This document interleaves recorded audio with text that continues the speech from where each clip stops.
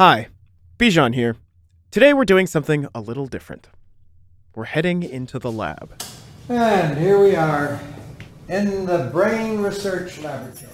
This is Dr. Robert J. White in a 2006 documentary called Technocalypse. On this episode, we're talking about a pioneer in neurosurgery. This is a human skull here. That's not real. This is a gorilla.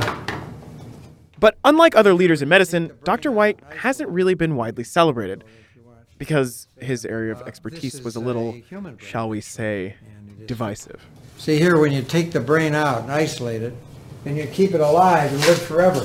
See, I've brought in an expert to unpack the history of Dr. Robert J. White. Writer and historian Brandy Schillace joins us to discuss literal head transplants performed during the Cold War. She wrote the book, Mr. Humble and Dr. Butcher, about Dr. White's obsession with putting heads on different bodies and his quest to isolate the human soul. This is a Wormhole, our special interview series. Buckle up, it's gonna get weird.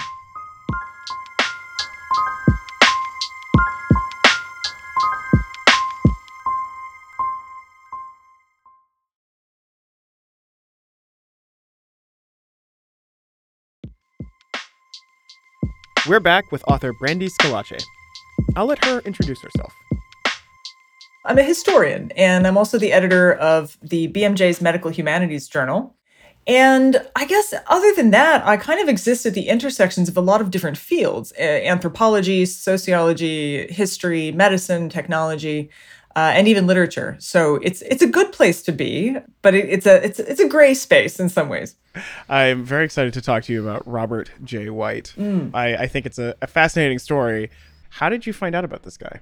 And what drew you to him? Yes, well, it's really interesting because I was pursued by this story. Originally, I had gotten in touch with a neurologist who works a lot on brain death and in critical care units and things like that. And what happened was one day he just called me and he asked me if I had ever heard about head transplants. And I said, like, what, Frankenstein? I mean, it doesn't sound like real science. A couple years later, he called me again and said he had something to show me. So he asked me to come down to his office, and he hands me this shoebox, this dilapidated shoebox. And there's something kind of particularly unnerving when a neurologist hands you a shoebox and says, I want to talk about head transplants. But when I opened it, it was a notebook. It was an old research notebook from the 50s. And as I start flipping through it, there's notes, there's cramped writing, there's images, there's photographs. And there's these little rusty flecks. And I asked my colleague, I said, well, what's this? What's in here? He said, well, it's probably blood from when they did the brain isolation experiments. And I was sort of hooked after that. I feel like if you hand me Frankenstein's notebook, I'm gonna want to go with it. Okay, I just want to jump in here real quick before we get too far in. If it isn't clear already, we're talking about some pretty spooky stuff. So consider this a content warning. If you're not the kind of person who's interested in hearing explicit discussions of what goes on inside of your body, I'd say skip this one. Okay, back to it. Head transplants, a short history. So it all started actually with organ transplant. And I don't mean to be flippant in any way about this subject, but it seems like comic strip stuff. And you might wonder why anybody would want to, but you have to understand that during the Cold War, especially early on, and this is the 50s, this isn't that long after the Second World War, we weren't sure what was going on behind the Iron Curtain. I mean, people thought maybe they had telekinetic missiles. This is a real thing that was thought and investigated. So the idea that they might be able to bring dead things back to life was upsetting. And there was a real sense that if your science won, your ideology won. And so you can kind of understand that there was a real interest in figuring this out. And it kind of happened because of a film that was released in 1958. And in it is this grainy, it's black and white, and this Russian physiologist marches across the screen a dog that has been surgically altered to have two heads. So it's a larger dog with a smaller dog's head attached at the neck, throat area. And both heads are awake and they're alive and they're panting and the ears move and the eyes follow you and it's a living thing. They both drink milk out of a saucepan. I mean, it's really alarming. And Dr. White, he was at the time a medical student, and he was at the Peter Bent Brigham Hospital, which is where the first kidney transplant took place. And he saw this going on, and he thought, maybe we've stopped too soon. Maybe we can do more than one organ at a time. Maybe instead of a kidney transplant, we give you an entire body of organs at once by essentially moving the head. So he ends up at Mayo Clinic and the University of Minnesota. And that's where he starts doing this work on perfusion, on the cooling of spinal tissue, and trying to save people from paralysis and other things of that nature. And he's just fascinated by the brain itself. And he said he always was. He does, as a child, this brain extraction on a frog. And he's the only one in the class who manages to do this correctly. And the teacher even then tells him, oh, you should think about becoming a brain surgeon. And apparently that never left him. He talked about that story quite a lot in his life about how formative that was. But he had also deeply considered becoming a priest. So this is somebody for whom religion is really core. And I say that because his interest in brain transplant isn't quite as quirky mad scientist as it sounds. It's partly because he believed the brain was the seat of the soul. And when he goes on to do this work, one of the first things he wants to do is isolate the brain. And that's a weird concept that I don't think gets enough attention. So he wants to go someplace where he can be both a surgeon and a scientist. And the only place that allowed him that was here in Cleveland. So he comes to Metro to start the brain research lab. If the listeners just close their eyes and think of a brain, right? They'll think of a brain sort of floating in space, maybe it's like a big pink walnut. But a brain is largely what we think about as us. So you want to take a brain out, but not kill the brain in the process. You want the person, the thing, the substance to still be there. So he essentially wants to create a surgery that allows him to abstract a brain and keep it alive. And he does this with macaque monkeys. And he essentially does it by hooking them up to a life support system. And the most complex life support system he could come up with was another monkey. So he has one monkey over here. It's big. It's sitting in a little wooden chair. The chair, I've seen it. It is inscribed with the words Frankenstein, just to give you something. Yeah. No way. Yeah. It's a very small monkey chair called Frankenstein. Lean into it. So he's got that monkey's blood supply funneling over into this other monkey, smaller monkey's body. And then he begins to basically carve the body away. Think of cartoon monkeys if this is very upsetting, because I think it can be very upsetting to people. But you're essentially end up with a head being fed by the blood and nutrients and etc. From another larger monkey. And then you set about carving away that brain case and having just this naked bulb of brain, which is suspended on an apparatus, kind of reminded me of like a lava lamp without the glass. It's pink and it's bulbous and it's alive and it's hooked up to these EEG monitors, and it appears to be thinking. Like it's making the peaks and valleys like you would expect a living thing to be, but it is a brain without a body. And that was his very first experiment that he did after leaving school when he has the brain research lab. Was this first procedure videotaped? Like, is there footage of it? There is. It's upsetting to watch, and I am not particularly squeamish, but I do love animals, and even though I'm very aware of scientific experiments, scientific researcher, this one was difficult for me. Dr. White, being Catholic, did not think that animals had souls, but he believed that animals had what he called an animating principle, right? The selfness of the monkey, I guess. And to see that being taken out while still alive and wondering what that would be like. I mean, you're essentially, it's alive, but it's sensory deprived. There's no inputs. Right. So you think about human beings in sensory deprivation chambers, that's an upsetting place to be. But he takes this research, and for him, he feels that he has proven that that living principle can exist beyond death. And again, he's very invested in the idea of souls. For human brains, he sees as being the repository of the soul. So he takes this information forward and he presents it at meetings, and people are very excited about it. They're like, oh, this is great. This is a wonderful model for studying the brain. How does it metabolize on its own, unimpeded by a body? How does it react to drugs and stimuli, right? They're very excited about it. But they don't really buy that it's thinking. They don't believe that it's still in there, that the monkeyness is still there. They don't buy that. And that really upsets Dr. White because that's part of the thing he's trying to prove. So he ends up doing a bunch of other strange experiments, taking dogs' brains out in the same way. He even had one dog brain inserted into the neck of another dog. And that's how he found out that your body will reject other organs, but it won't reject other brains. But still, no one really bought his story. And he thought, how do I prove this? So he goes back to that first 1958 video of the two dogs. Well, he ends up going to Moscow, actually, to try and find the physiologist. And then I went to Moscow trying to find information about this happening.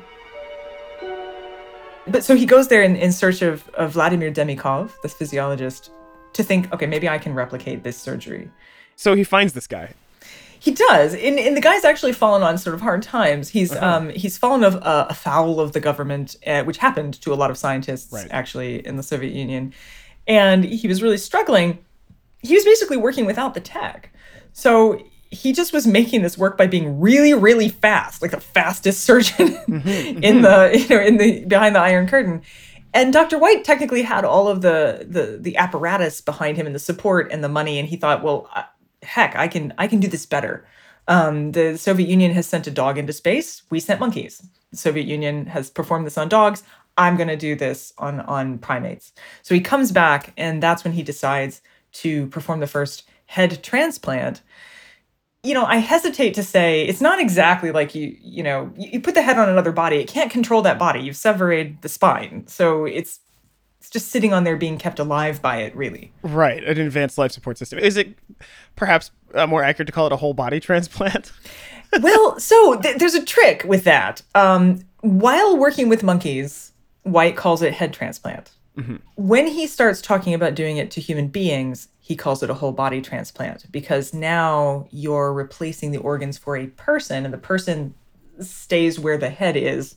So the idea is that you're importing a body to that head. Yeah, so he's doing a head transplant for the first time. What happens next? Well, it's a really complicated surgery, as it turns out.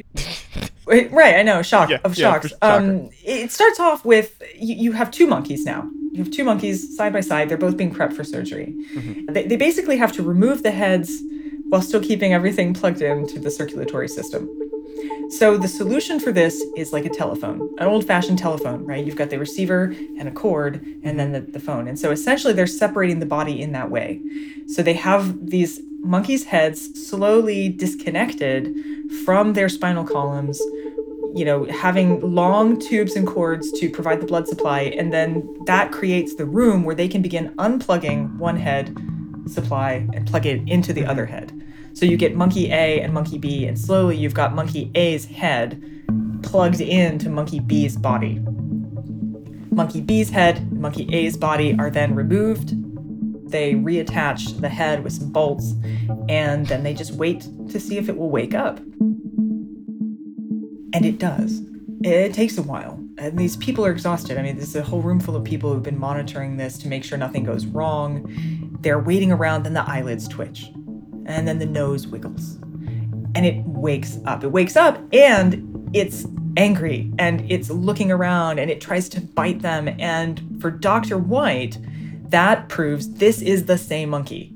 The monkeys hated him to start with, but he's like, this is the same monkey. It's still in there. This is a monkey alive and awake and experiencing. They fed it. They gave it water. I mean, there was all sorts of things that they did to test this.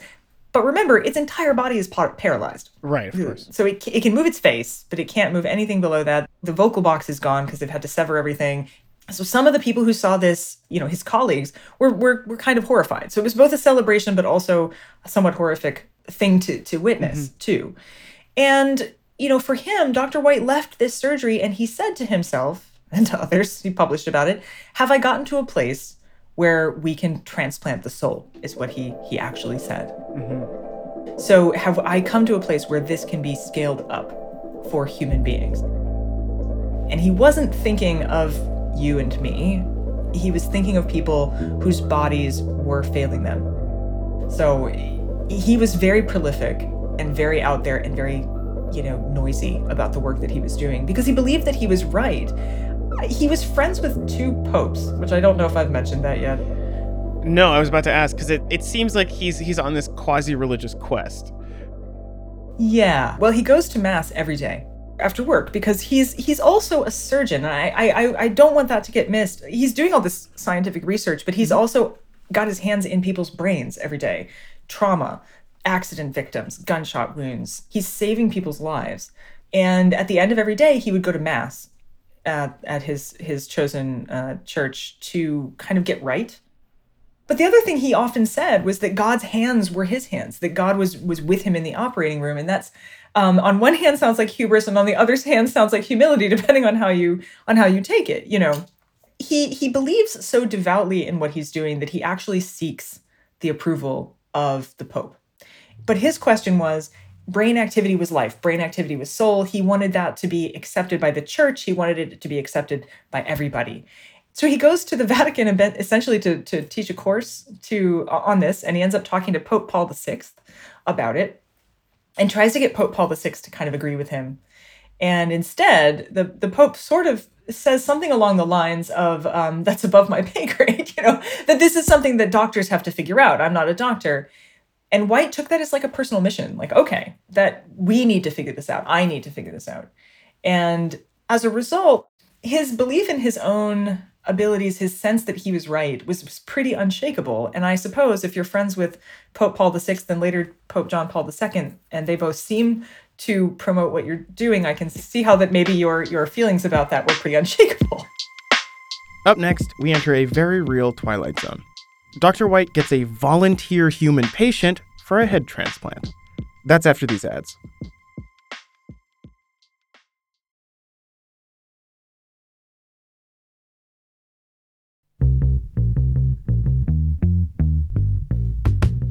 So what happens through the end of the 80s and early 90s? So we know about PETA today, the People for the Ethical Treatment of Animals. And Dr. White, he's firmly against all of it. He's like, no, they're going to mess up science. He ends up getting their ire quite considerably. There were death threats. There were bomb threats. He was chased by a mob of people in monkey suits who surrounded his car and were like shaking it as he was trying to head to somewhere.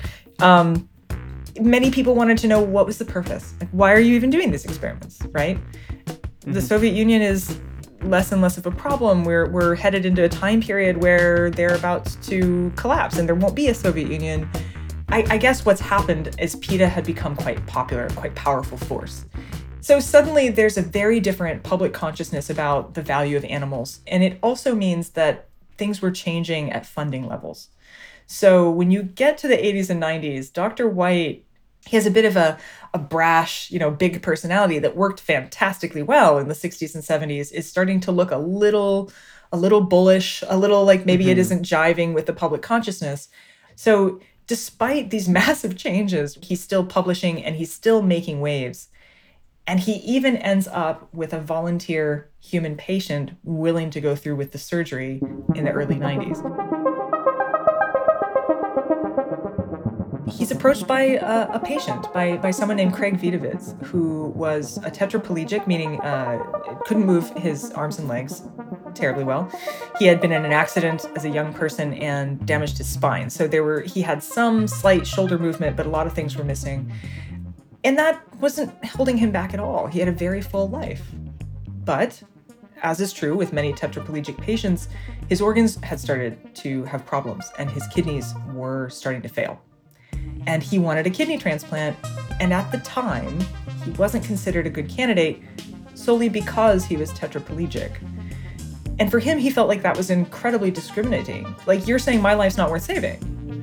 So he approaches Dr. White and is like, all right, if I've got to go, let's take this experiment. Let's see if we can get me an entire new body to put my head on. He'll still be paralyzed, but he already was. So this was a way of extending a life through basically an entire package of organ transplant at one time. Up until that, I think I was still feeling like a lot of, there's no point in this surgery. But when you meet someone who says, I'm willing to take the risk because I want to live to see my children get married, it feels very different suddenly. And so it gave me a whole new perspective on White's campaign, really. So what happened with it? It didn't go forward. Now, there's some debate about why that is. You need a couple of things in place to do a human head transplant. One, lots of money. It's very, very expensive. Mm-hmm. Two, you need someone willing to have a head body transplant. Three, you have to have a body donor, someone for whom you are going to take an entire body full of organs. Now, that's complicated by the fact that organs are hard to come by. There's a lot of people on waiting lists. And finally, you need permission. Like, someone has to say you can do this. And I sort of assumed that that was a government level thing. As it turns out, not exactly. Experimental surgery is governed by the institutions in which it takes place. And it's governed by what kind of funding and funding bodies, like, is the NIH willing to, support something like that? But there's not like a law against head transplants in the way that I sort of thought there would be. It's an experimental surgery, just as the kidney transplant was. There was no law against kidney transplants either. But there are a lot of ethical problems and hurdles that you have to overcome. So they fell down, essentially. They had the body donor and they had the potential patient, but funding became very hard to deal with, and permission. So White was given permission by hospitals in the Soviet Union. They were willing, but they didn't have the funds. There were plenty of funds in the United States, but no one was willing to dole them out for this purpose. And no one knew if Craig would even survive the surgery, and if he did survive the surgery, whether Craig would still be Craig. On the other side, because, this is all relying on White's supposition that you are your brain, that you're just a brain on legs. But we're not just our brains. We're neurons in our stomachs, and we're hormones. And this is Cartesian dualism problem. This is a philosophical argument. Yeah, that's really fascinating. So it didn't happen. It did not happen. And then White himself, he passes away before any of this can come to fruition in 2010. And Craig Vidovitz actually outlives him slightly. What I think is the most remarkable thing about this story is that head transplants, even human ones, are possible. There's a man named Sergio Canavero, who's Italian, who has picked up Dr. White's research and added to it, extended it, practiced it, done his own cadaver head transplants, done his own primate head transplants in an attempt to do the first human head transplant. And he even also had a willing patient for a while. Willing patient got less willing over time. Yeah, that's like, so what did you take away from all of this? You finished the book, the reviews are in, and you're like, has it changed you? I'm of two minds about it. But I think that's important. We all have to come to our own conclusions because there's so much we still don't know. I know the brain is complex. I know my brain is complex. I'm actually neuroatypical to start with, so I get it. But I didn't know it was this complex. And I certainly didn't know that my brain could live outside of my own body. And it made me think, would I ever want that to happen? Would you want to be somehow preserved? I don't know that I would. I certainly wouldn't want to without sensations. I mean, and even if you agreed to it, like, you don't know what you're agreeing to. Like, you can't know what's on the other side. Right.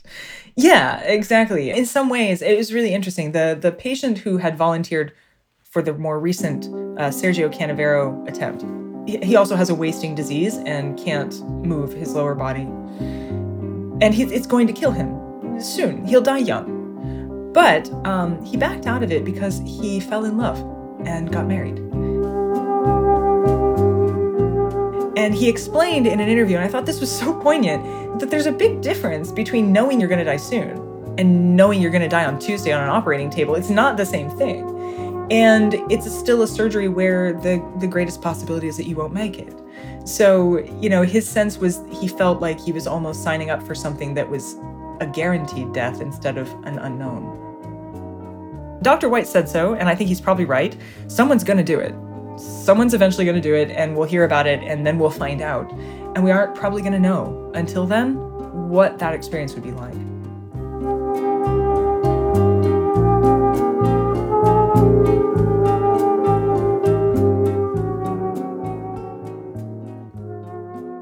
Special thanks to Brandy Schillace for helping us explore the weird world of Dr. White.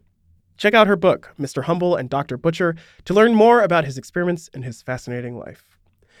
If you want to see videos of head transplants, you'll have to find that on your own. No, I will not help you. Next week, we're discussing something messier than head transplants. Divorce. Eclipsed is a production of Campside Media. It's hosted by me, Bijan Stephen, and written by word surgeon Michael Kenyon-Meyer. We're produced by Lane Gerbig and Joe Hawthorne. Archival research by Caitlin Rathie. We're fact-checked by Alex Yablon. Our engineer is Garrett Tiedemann. Our theme song is by Doug Slaywin. Our executive producers are me, Bijan Stephen, and Michael Kenyon-Meyer. The executive producers at Campside Media are Matt Shayer, Adam Hoff, Josh Dean, and Vanessa Gregoriadis. And if you want to say hello or what's up, drop us a line at eclipsed@campsidemedia.com. And if you want to follow me on social media, you can find me at Bijan Stephen on Twitter and Twitch, but not Instagram. That's different. Because you get the joke now, it's a different username. It's at Bijan Cakes. I'm sorry. Follow me there if you want. Thanks for listening. See you next time.